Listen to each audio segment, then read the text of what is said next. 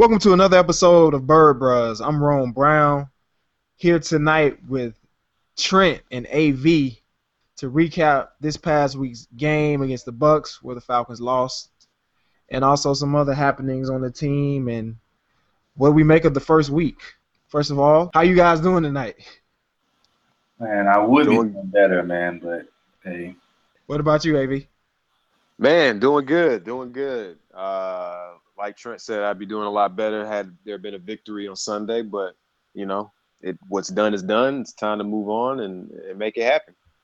Right. So as the guys are alluding to, and as I said earlier, the Falcons lost their Week 1 game against the Tampa Bay Bucks, 31-24. There were some good things that we saw, and a lot of bad and head scratchers as well, as the team looked unprepared, undisciplined in certain aspects, and there were some bright spots as well. First off, guys, each one of you all, I need one word to describe how you feel about this first week. One word. Go ahead, AV. I would say disappointed. I think, anybody who's looked at the Falcons schedule, who's heard the chatter about this being, one of the most difficult schedules, how important it is for Dan Quinn in his second year to establish the system, everything we've seen in the offseason. Bringing the Navy SEALs and Matt Ryan training with the guys in Southern Florida. There's been so much talk about what this team aspired to be coming into this year, and to see them lay an egg, down 31-13 at one point in the third quarter, it really just makes you really wonder, is it all talk, and exactly where is this team headed this year? So I would say disappointed was really my takeaway after seeing the first week. And I would say average. I mean, average is, I just think every aspect of this team, like we're average. We used to be a team that was feared because of our offense, our high-powered offense. But our high-powered offenses actually became very average in the last 2 to 3 years. And our defense, which was probably below average the last 3 years, is actually, I guess you can say that's a benefit because they actually grown to average. But I mean, I just look at this team like we're very average from every level. Yeah, every level. I think from my observations, it was like I mentioned earlier, the undiscipline with the penalties, poor tackling. I mean, we saw Charles Sims. Was that Charles Sims who made that?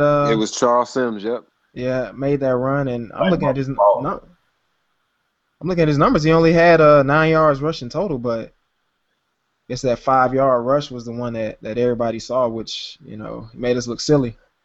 Then you look at defensively, the tackling, as I mentioned, and also some miscues on offense where the offensive line really wasn't blocking. We never got the run game off. Tevin Coleman and Devontae Freeman never got their footing. Even though Coleman looked good in the passing game, had 5 receptions, and Mohamed Sanu as well. But it's tough to see it coming out that flat on the first weekend. And I mentioned it with AD on the podcast last week. These guys were going to come and hit us in the mouth, and James picked us apart. 4 touchdowns, 281 yards, and had that one pick that he threw. But still, he looked good. And the Bucks are a force to be reckoned with. And, of course, Dirk Cutter and Mike Smith coming in and getting the W, man. That hurts, too. That hurts doubly. All the former Falcons. Yeah.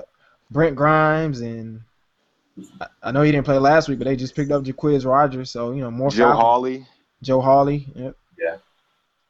So. I mean, you just look at it, and it really, I've posed this question on different websites. Shout out to the Collie and also in our group text, but I think this is a big year for Dan Quinn. I think last year, we started off great, 5-0, got it to 5-1, and then the bottom fell out, and there were just a lot of question marks about what was going on with the direction of the team. That 0-6 skid, it just seemed like we were kind of a rudderless ship at one point.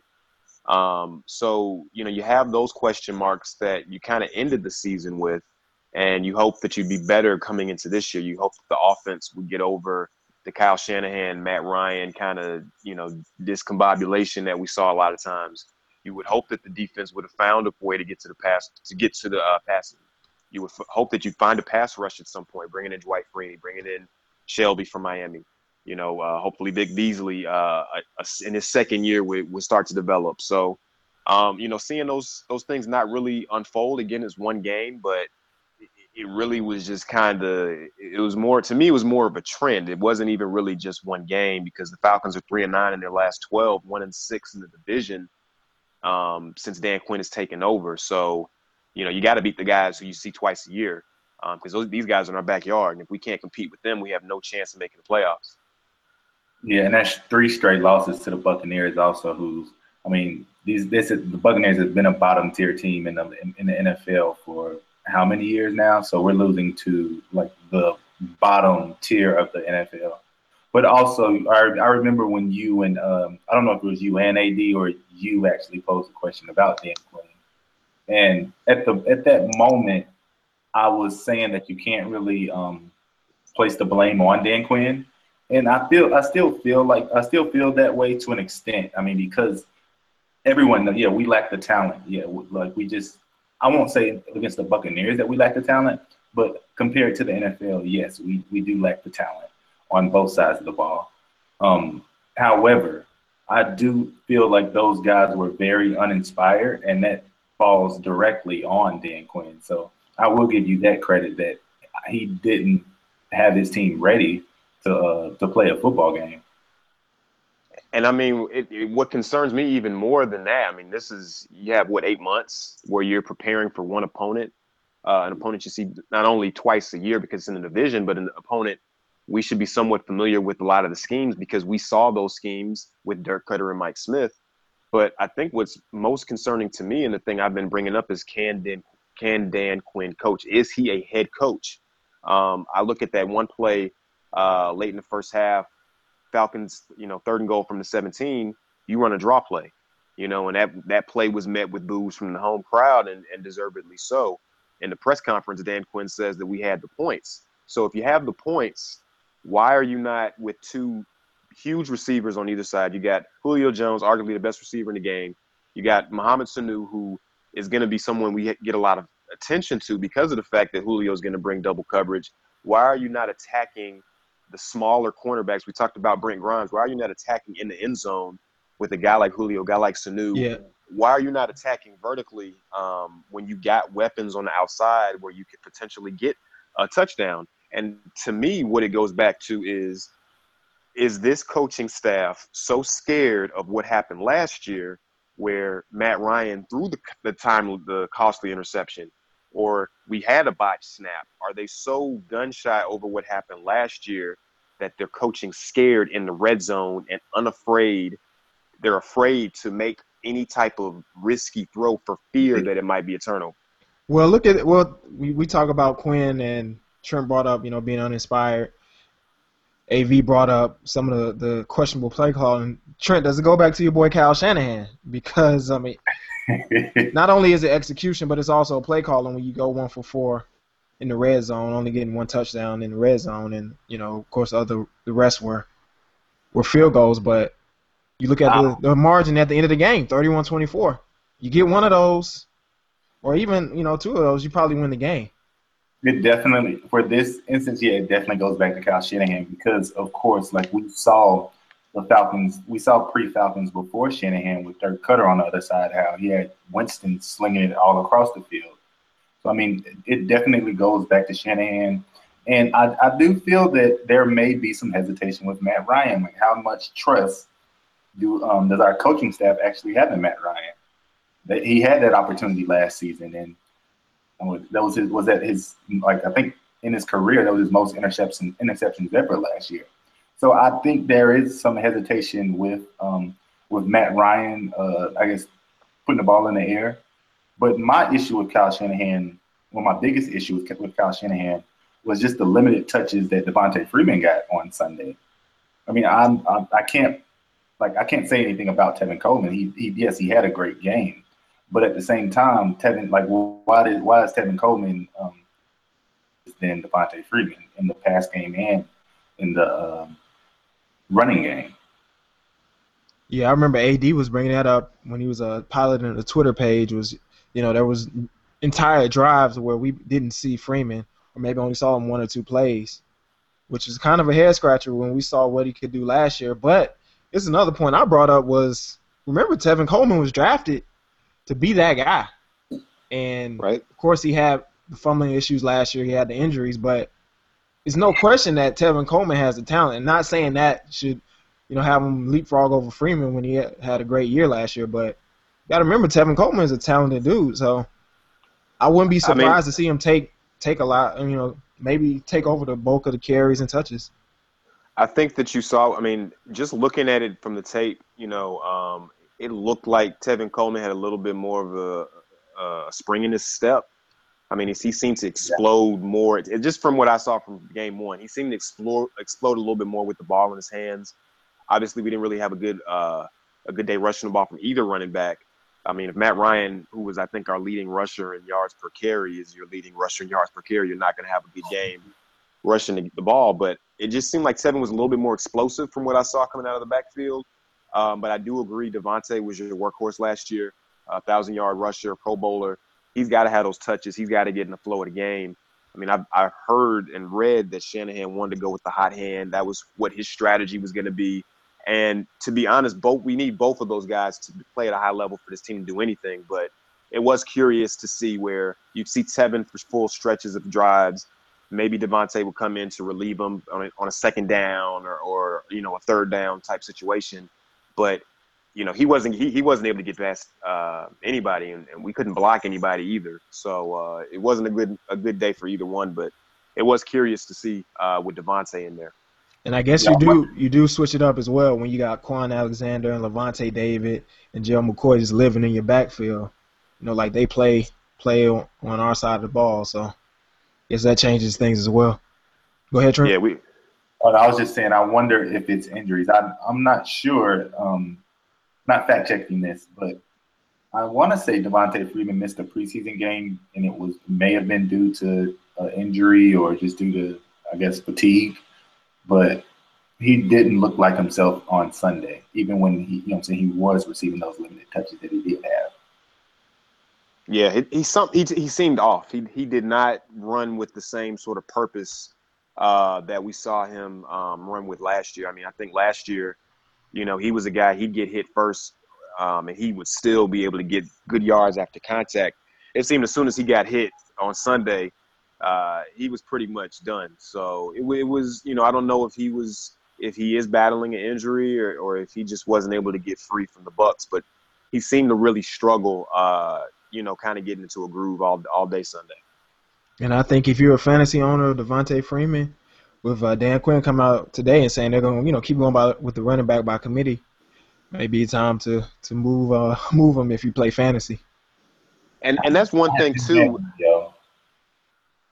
And that's one thing too. Like when I go back to this whole Dan Quinn thing, just like when you think about what Dan Quinn was brought in for, was really for the defense, because I feel like everyone felt like the offense was pretty much set. Like we just needed to get the defense together, and it just goes back to the fact that you had all these penalties, a team that was so undisciplined, a team that was undisciplined with their emotions, with their temper at home. Thinking about Robert Alford and that unsportsmanlike penalty that he drew that kept the drive alive for Tampa. Just thinking about the fundamentals of the game, being able to get to the quarterback from a pass rush perspective. Those are the things, like it just keeps coming back to me as more I think about it. Just where is that from a coaching perspective? Because if you look at this game, who do you pin it on? And I feel like it really was lost by the coaches and not being prepared. So, yeah, I think the blame is on both, execution by the players and then coaches not play calling and everything in that aspect. Any other last thoughts on this past weekend's game before we move on to other Falcons news? The only thing that I would say is just, thinking big picture and thinking what this Falcons team could be. Oakland is not going to be, I know we'll talk about Oakland coming up, but Oakland's not going to be an easy game. It's going to be their home opener. They're excited. There's been a lot of talk about Oakland potentially being a player to make the playoffs this year. So the Falcons kind of blew a really easy opportunity. Tampa's not a pushover, but we really blew an opportunity to get on the board. because Oakland is not going to be easy. So it'll be interesting to see how we respond on the road. As a kind of almost a 6 or 7 point underdog going into Oakland. So it'll be interesting to see how we respond after this week's disappointment. Yeah, definitely going into Oakland, who beat our conference or our division foes, the hated New Orleans Saints, in a close one. But some other Falcons news came out the other day, or I guess yesterday, early this week. Falcons D lineman Rashid Hageman was, he didn't play on Sunday, which I didn't even notice until, this was brought up. But he was involved in a domestic violence case back in March, charged with 3 misdemeanors in DeKalb County in Georgia. So, of course, the Falcons kind of said they were going with more of a nickel. Let's see if I can find this quote here from Quinn. You guys correct me if I'm wrong, but I guess Quinn was saying they were going to be a bigger nickel game, so we chose to have Courtney Upshaw instead of Hageman, which I don't know if I believe that. I think it's more safe with the domestic violence allegations and everything. But quick question also before go ahead. I don't remember seeing Courtney Upshaw either on Sunday. Even if he was out there, he didn't make a play or anything. I don't. He was in there. Okay, he was just quiet then. Yeah, nobody on defense really made any noise from the D line. It was like playing 7-on-7 or something with no pass rush.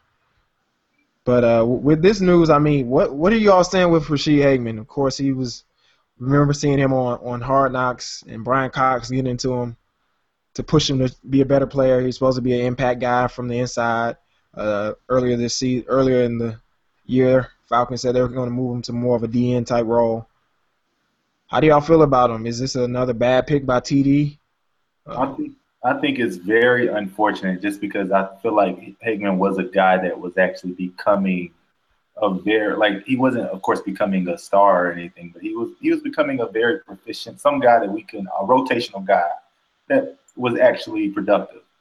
And I just hate to hear this news from him because from the Falcons' perspective, if they're not playing him, which, I mean, you just gave that whatever Quinn's bogus reasoning was for them. They're not playing him because of that arrest back in March. And the details, too, like if there's any truth to those details, then his career may be over with. So I think that's why they're not really touching him and allowing him to play because they don't feel completely safe with it. I mean, there was a minor involved in these incidents. So, I mean, I think it may be over for him. I mean, my thought is, this incident happened back in March. The Falcons, didn't talk about it. I think that's kind of been their policy whenever they have, these type of off the field incidents. And it's really been sort of the mantra of this organization since the Michael Vick era. Anytime a player has any type of off the field incident, they are really quick to kind of distance themselves, even this off season. I forget the young man who had some rape charges. Torrey Green, yeah. Right, and the Falcons pretty much did away with him pretty quickly. I think as far as Hageman is concerned, Hageman is, I mean, what has this guy been really? His second round pick out of Minnesota a few years ago. He has been to me a consistent disappointment, underachiever, inconsistent. There's nothing that he's done to justify being on this team without these allegations, without these charges.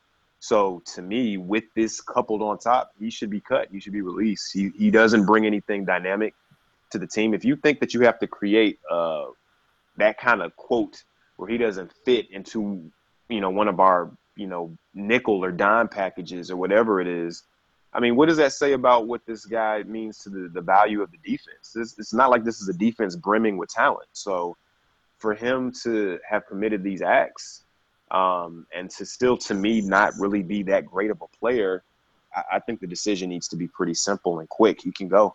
And I don't really think we would lose much by getting rid of him. I think the Falcons have more to lose by keeping the guy on the roster and being pretty ambivalent on whether or not he's even going to play or not.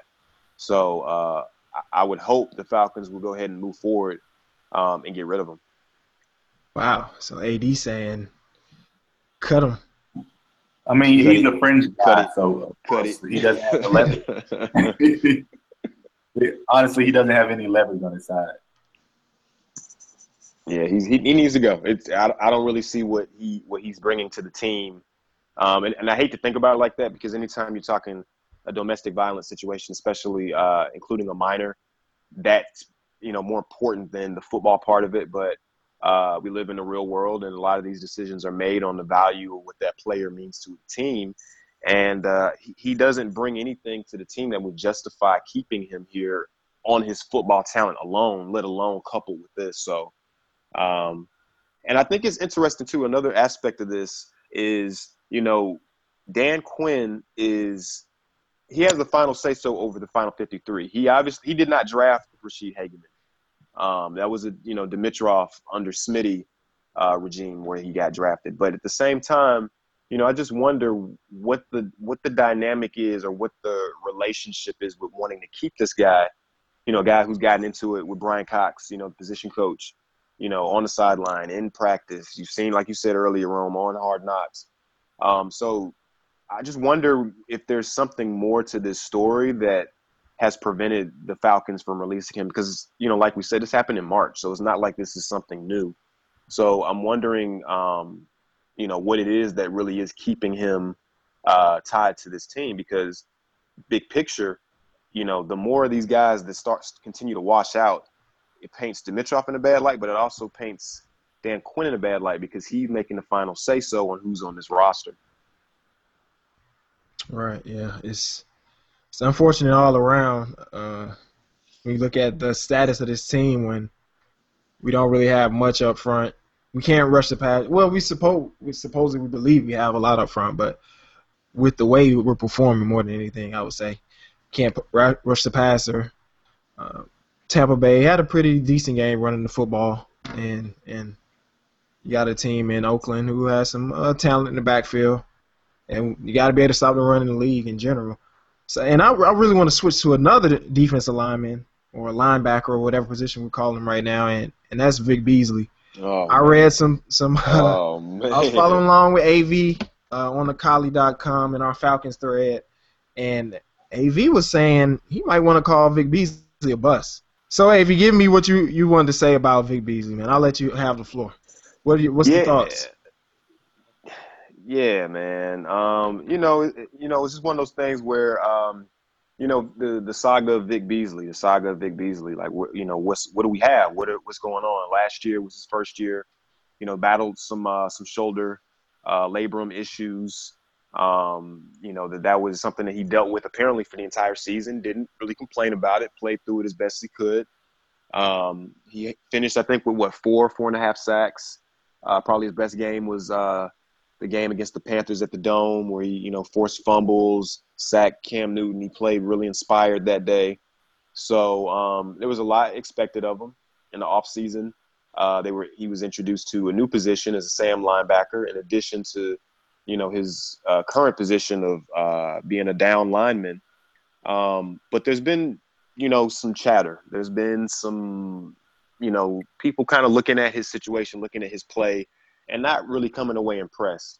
I know we're quick to label people busts and, disappointments and stars really quickly off of a few games and off a small sample size. But, I said it on the Collie, and I'm going to say it here. He's a bust. Wow. He has to prove otherwise.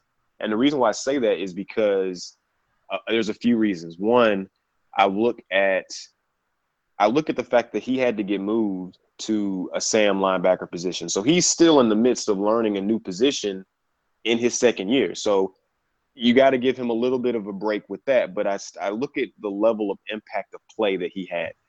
He didn't show up in the stat sheet at all on Sunday. No sacks, no quarterback hurries, no hits, no tackles, nothing. He didn't have one single statistic on Sunday. And as a second-year player, even though he is learning a new position, that's scary.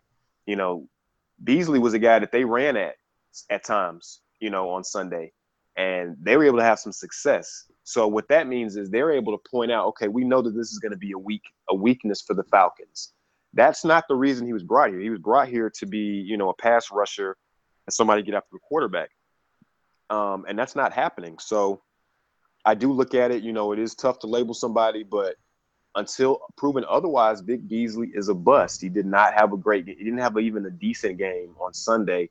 And his level of play, even if you look at the preseason, has tapered off dramatically. So I don't know what you do with that, because Vic Beasley, the first pick of the Dan Quinn administration, I might add, he's a guy that has to play at a high level, and he's got to be an impact player because you don't have a lot of those on this defense. So, if he's not somebody who is going to be able to get to the quarterback, affect the quarterback, get the quarterback off of his spot, then you really are kind of looking around like, where is the pass rush going to come from? So he's a guy the Falcons have got to get to a high level, because if he can't play at a high level, then this defense is going to be in a lot of trouble. So I look at it, I say he's a bust. Until proven otherwise, Vic Beasley's a bust.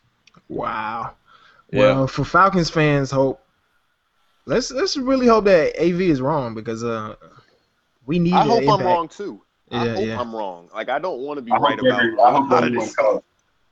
I hope everyone caught that the jab that AV just threw at Dan Quinn. Also, if you've been listening to this whole episode, he's trying to get Dan Quinn up out of here. All right? Oh man, don't do that to me, Trey. You've been trying to get Quinn out since last year, really. Now that I think about it. No, I do not. I don't want Quinn fired. That's not what not what I'm saying. But I agree with you when it comes to Vic Beasley. I'm pretty sure I was on record for just saying I didn't like the pick from the start. I just don't. I don't have any trust in Clemson defensive ends and just in them producing in the NFL. And I just saw the same thing with Vic Beasley. Also with him changing positions, I don't think that's to his benefit. I think he could have been more dangerous as a down lineman just because he could use his speed. I mean, you alluded to that earlier. Earlier we saw the glimpse of that in that Carolina game last year. But it just him as a Sam linebacker, I don't really see where he can be productive. Of course, he didn't show that in week 1. But yeah, I was never on the Vic Beasley bandwagon, and he's not giving anybody reason to be on it either right now. Well, I think when you look at him moving the linebacker, it's more to take advantage of his speed. While if you have him on the line, we saw he's not really ready to. He still doesn't have the strength to go up against a left tackle or even a right tackle, whatever side he's playing on, and his moves aren't there either. We saw a clip where, he looked almost like a newborn elephant, trying to get his foot in, fell down. So I guess that move to Sam linebacker was more to take advantage of his speed. I know his moves are. I know his moves are very pedestrian. They're terrible. But I felt like bringing a guy like Dwight Freeney in would definitely help Vic Beasley's career also as a down lineman. So I thought that would benefit him. But if he's moving to the Sam linebacker, I don't see how the Dwight Freeney. He can learn much from Dwight Freeney if he's not playing the same position. Well, we got to pump the brakes a little bit too. It's only the first game. Well, it's been a year for him though. Well, so. for him, but if you're talking about Dwight Freeney, I guess if you're gonna try to use the Freeney spin move, it's gonna take more than how many weeks has Freeney been on the team? 4 or 5 weeks to learn it. So. I agree. I think even besides the Dwight Freeney, and I think that was one of the major selling points for bringing Freeney to the team, which at the time I kind of disagreed with. Like it's great that Freeney has a lot of experience and he's been played the position at a high level. I want Freeney here to sack the quarterback. If he by osmosis teaches Vic Beasley how to get to the quarterback, that's great. But I don't want him here primarily as a teacher. I need for Dwight Freeney to be effective at getting to the quarterback by whatever means necessary. So, I always kind of question that line of thinking like, oh, he'll be great with the young pass rushers and stuff. Oh, that's great, but can they get to the quarterback? And after game 1, we still don't know that. But no, I think the whole, for me, just with the whole Vic Beasley thing, I do, it is early. I hope that he gets a sack every game the rest of the season. But I think he's gonna have a hard time because of the fact that even at Clemson, he did stand up. He was sort of he was a linebacker, sort of in the DeMarcus Ware, Von Miller role. He wasn't really, an all-down lineman. And in college, he could use his speed to overpower bigger offensive linemen. You can't do that in the league against a 300, 320-pound offensive lineman who can just get back in their stance and just keep blocking them. He's not effective or big enough to do that. And as we saw with his I don't even know how you call it, a spin move, because he didn't get started. But whatever moves that he was trying to pull on Sunday, it was an embarrassment. So they got to figure out a way for him to be effective, because that was not the case on Sunday. Yeah. So the Beasley experiment continues. In AV's mind, he's a bust right now. He's a bust. I said it. And he said it. So we'll mark this down. We'll remember this day. And let's keep it rolling. Keep it rolling. It's time for AV's Why the Saints Suck segment. Saints took an L this past Sunday, 35-34 to our Week 2 opponent, the Oakland Raiders. They actually blew a lead, 24-13. And the Raiders came back and won 35-34. So, AV, go ahead. Tell us why the Saints suck. Yeah, it's a annual tradition to talk about why the Saints suck, man. We started this segment last year as a way to kind of get at our hated rival. I'm going to keep this one short and sweet because anytime the Saints lose, it's typically short and sweet. So, reason number 4,765 why the Saints suck. In typical Saints fashion, the New Orleans Saints began the season with a loss. Sunday marked the 5th time in the last 6 season openers that the Saints have lost. This time it was the Oakland Raiders, as Rome just mentioned, who got the comeback victory over New Orleans in the Superdome 35-34. Head coach Jack Del Rio went for 2 points and got it late in the 4th quarter, and the Raiders were able to hold on and get the win over New Orleans. So, like I said, it was going to be short and sweet, but that is reason number 4,765 why the Saints suck, as always. And another small tidbit that I just saw looking at the box score, their kicker, the Saints kicker, went to Georgia State. And, we went 2 for 4, missed a 61-yarder that they attempted to try to win it, but I didn't know that. So, Georgia State has a kicker in the league. Don't know if he'll last long. They don't know how long. Yeah, Sean Payton said they're going to keep him, but we'll see. We'll see. So let's briefly look at this upcoming game against the Raiders. We just talked about them winning.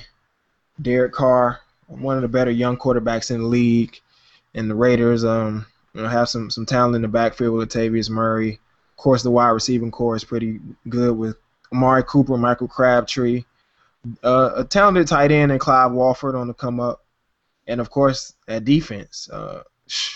Khalil Mack, Bruce Irvin, David Emerson back in the defensive backfield, Reggie Nelson. They have some guys that will probably give us some headaches if we're not on our P's and Q's this coming Sunday. Trent, give me a couple keys for this game against Oakland. I think this is going to be a very tough game. I mean, we had trouble with the Bucs defense. So, I mean, the Oakland, on paper, they have one of the top defenses in the league. I mean, you alluded to the talent that those guys have over there. So I think that this could be a very tough game for us. Also, just the fact that, well, I guess one thing that we do have going for us is that I don't know why this is a weird stat, but we've been a better away team than we have at home. So I'm guessing those guys, I'm hoping those guys can actually come out and just be productive, because I'm actually looking past this Oakland game. For the next 5 weeks, we have to go to Oakland, which is this Sunday. We have to go to Denver. We have to go to Seattle. The Panthers actually come in here. I mean, if we go down to if we lose to the Raiders, I can see this team being 0-6, 0-7 midway through the season. So they have to change. What about you, AV? I think it comes down to two key themes. I think, and these aren't just off of week 1. This is over the totality of the last year under this system. It's composure. Can the Falcons overcome the mental errors? Can we overcome the early mistakes? Can we overcome the penalties? Last year was a season marred by turnovers. Turnovers are going to happen. That's a part of the game.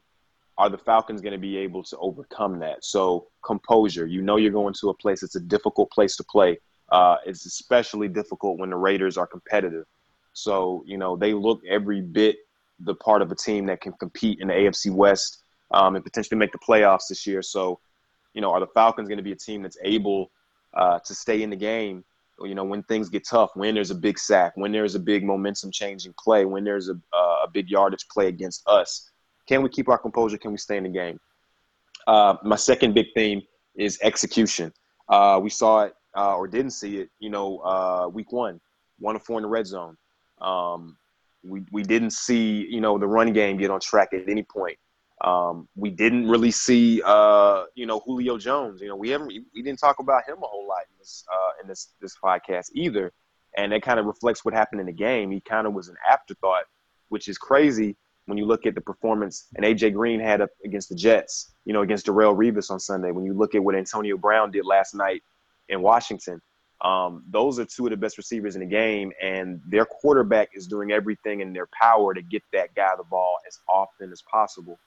Our guys and our coaching staff have got to make Julio a priority. Julio's got to get targeted 10 times or more, Sunday. He's got to be a main part of the game plan. We can't allow ourselves to not force the issue with him. And then I want to see what they do with Matt Ryan. Matt had a decent game statistically. Can't say anything wrong with it. But he didn't attack Tampa. He didn't go after Tampa. He didn't force the issue. The turnovers he had last year were a lot of them inexcusable. He wasn't helped by a lot of receiver drops as well. But I need Matt Ryan to be the guy who can sit back there and attack. And I need him to be able to have control of his offense, control of the huddle, control of the tempo of the game. He didn't look like himself. He looked off. So I'm hopeful that the coaching staff can do everything in their power to get Matt Ryan to be that guy who can attack a defense, who can dissect the defense, make the changes at the line if necessary. We need that guy to come back. I don't mind an interception if we're going to be aggressive. I don't mind an interception if he's trying to make a play downfield. It can't happen every play, but him playing tentative and playing scared and going for 5 and 10 yards when he can go for 30 or 40, that's not how we're going to win. So I'm hopeful that they kind of get Matt Ryan in a place where he can attack and can make some plays and make some things happen. Yeah, I totally agree with the Matt Ryan assessment. Felt like in the Tampa Bay game, he wasn't – of course, he's going to throw those boneheaded picks, but sometimes I feel like he's at his best when he's going downfield, being assertive, and, hitting those guys deep. And we saw what Mohamed Sanu can do. His first play was, a 59-yarder. So I think we got the weapons. We've been talking about this since last year, but I think in one drive on Sunday, we actually ran an up-tempo offense, and we were actually able to get the ball in the end zone. Why? I don't understand why Shanahan doesn't actually run it more. I'm pretty sure you can't run that 24/7. Of course, you don't want your defense tired and your defense playing all these playing a crazy amount of time on the field. But we have to run that up-tempo offense. You have to do something, basically. You can't just basically line up and allow the defense to get in their coverage and do it. We have to run that up-tempo offense. That is one of our benefits of our offense. And the interesting thing about that too, Trent, is when, Dan Quinn was asked about that very same point. You have, like you said, you got the hurry up, which Matt Ryan has flourished in throughout his career, which is different than a no huddle, which, obviously there is no huddle. The guys are just getting up to the line and just, going for it, running plays, as opposed to a hurry up where the pace is quicker, but there may still be a quicker huddle. But that's always to the advantage of the offense. The offense can dictate pace. The quarterback can dictate tempo. And that's something that Matt Ryan has had a lot of success with, especially when you think about all of his comeback wins early in his career, late in games, leading those field goal tying or game-winning drives. That was something that he excelled in. So it's almost a resistance from this coaching staff. They don't, Dan Quinn said he didn't feel like it was necessary when he was asked about it to run a no huddle or to run an up tempo toward the end or even in some of these games. So it's interesting why that it doesn't seem like they're comfortable with Matt Ryan doing that. And that's what I keep going back to. Are they comfortable with Matt Ryan as the quarterback? and I keep seeing things that make me think maybe they're not. So that leads to bigger questions, bigger issues, because Matt's the guy. I know there's a lot of Falcon fans out there who are listening, who were divided on Matt Ryan. But at the end of the day, he is our starting quarterback right now. So we got to ride with him, and see what happens. And, I'm a Matt guy. I want Matt to succeed. But he has not been successful or looked like himself in this offense. And some of that comes from a lack of trust from the coaching staff to give him the keys to do what he needs to do. He has not been able to play the style of quarterback that he was able to do for so long when he first got here. Yeah, that's a development that we'll keep our eyes on the whole season because, as AV said, there's a contingent of Falcons fans, and there have been for the last 2, 3, 4 years of we got to get rid of Matt Ryan. Of course, there's always dynamic quarterbacks at the college level.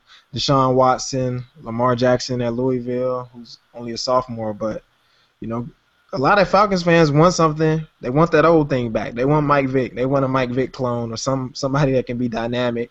And who's also a black quarterback. Let's keep it 100. A lot of fans want to see a black quarterback at the helm of our team. But when you do that, eventually you're going to have some lumps as well. Mike Vick didn't win in his first year. So there's going to be some lumps as well. But for right now, Matt Ryan's a quarterback. We'll keep our eyes and ears and our brains on that situation. But let's kind of wrap it up, guys. Any last thoughts about this past week, this upcoming week, anything? I think it's imperative the Falcons find a way to get a win. The September 26th game is going to be the 10-year anniversary of Katrina in New Orleans. We remember what happened the last time we were in New Orleans for something that, commemorated the Katrina disaster, and it was a disaster for the Falcons. Yeah, I still remember Gleason coming unblocked and blocking Michael Kanan for that safety, that touchdown. It changed the whole dynamic of that game. And it felt like a game the Falcons couldn't win, and I remember watching that game and thinking there's no way we can win this. Like, there's just no way. And it wasn't even that the Saints were a better team. They had everything on their side, momentum, energy. I just remember how loud I could remember hearing that stadium over the TV. I feel like that game is going to be a lot like that as well. Anytime we play them is always like that because of the rivalry. So that's going to be a tough game for us on a Monday night. And then you also have, you come home and you play Carolina, so Carolina's the defending NFC champion. So that's not going to be easy. So, like we were saying a little bit earlier, this season could get away from us real quick if you're not able to get a couple of wins in the early going. So you got to win Sunday. And, hopefully what we saw was not the continuation of a trend that we saw from last season, but I'm hopeful that the Falcons can focus on what they need to take care of, get the fundamentals down, and go on the road and get a surprise win. Because I feel like it would be a surprise at this point for them to go on the road and beat a young up-and-coming Oakland team. So, I'm hopeful because if they don't get it on Sunday, it might be tough to get a win here soon. Yes, sir. I think we should pay close attention to Julio. We didn't talk about Julio. He wasn't productive on Sunday, actually because he was injured, and we've seen him injured throughout this preseason for the most part. I think he said he re-aggravated his ankle sprain from the preseason. So we do need to pay close attention to that because if Julio can't go or if he can't be productive, then yeah, you can already write this check. This season is over. And I mean, we remember that season we didn't have Julio. I think we went 4-12. It was disgusting. So I think we need to pay close attention to that because Julio is our franchise right now. Yep. So Julio Jones, and just AV highlighted the importance of this game, and every game is important. But as we look forward to the next 4 weeks after this Oakland game, if we don't get this win here, it could get ugly, and there'll be some unrest in Atlanta. Of course, heading to next season with the new Mercedes-Benz Stadium. Maybe some heads rolling. Yeah, maybe some heads rolling. And Trent, you said it right. I mean, if this season starts to go the way that some are predicting or some are fearful that it goes, some heads are going to roll. Arthur Blank still has personal seat licenses to sell for the Mercedes-Benz Stadium. He's not going to take everybody from this team and just roll in there. I mean, they're already having a tough time filling the dome as is, and just imagine going into a brand new stadium with this level of kind of blah toward the Falcons. So you're absolutely right. Heads will roll if this season ends up becoming a bust. You know, it's either going to be a Matt Ryan or Kyle Shanahan. One of those are going to have to go. Dimitroff, he's still firmly on the hot seat. I don't think Dan Quinn is on the hot seat. I don't think he's on the hot seat, but, you know, you never know how the season will go. I don't think that Arthur Blank wants to cut bait after 2 years, but, you know, we'll see how this season unfolds, but I don't think he would want to fire him unless it just completely fell apart, you know, the rest of the year.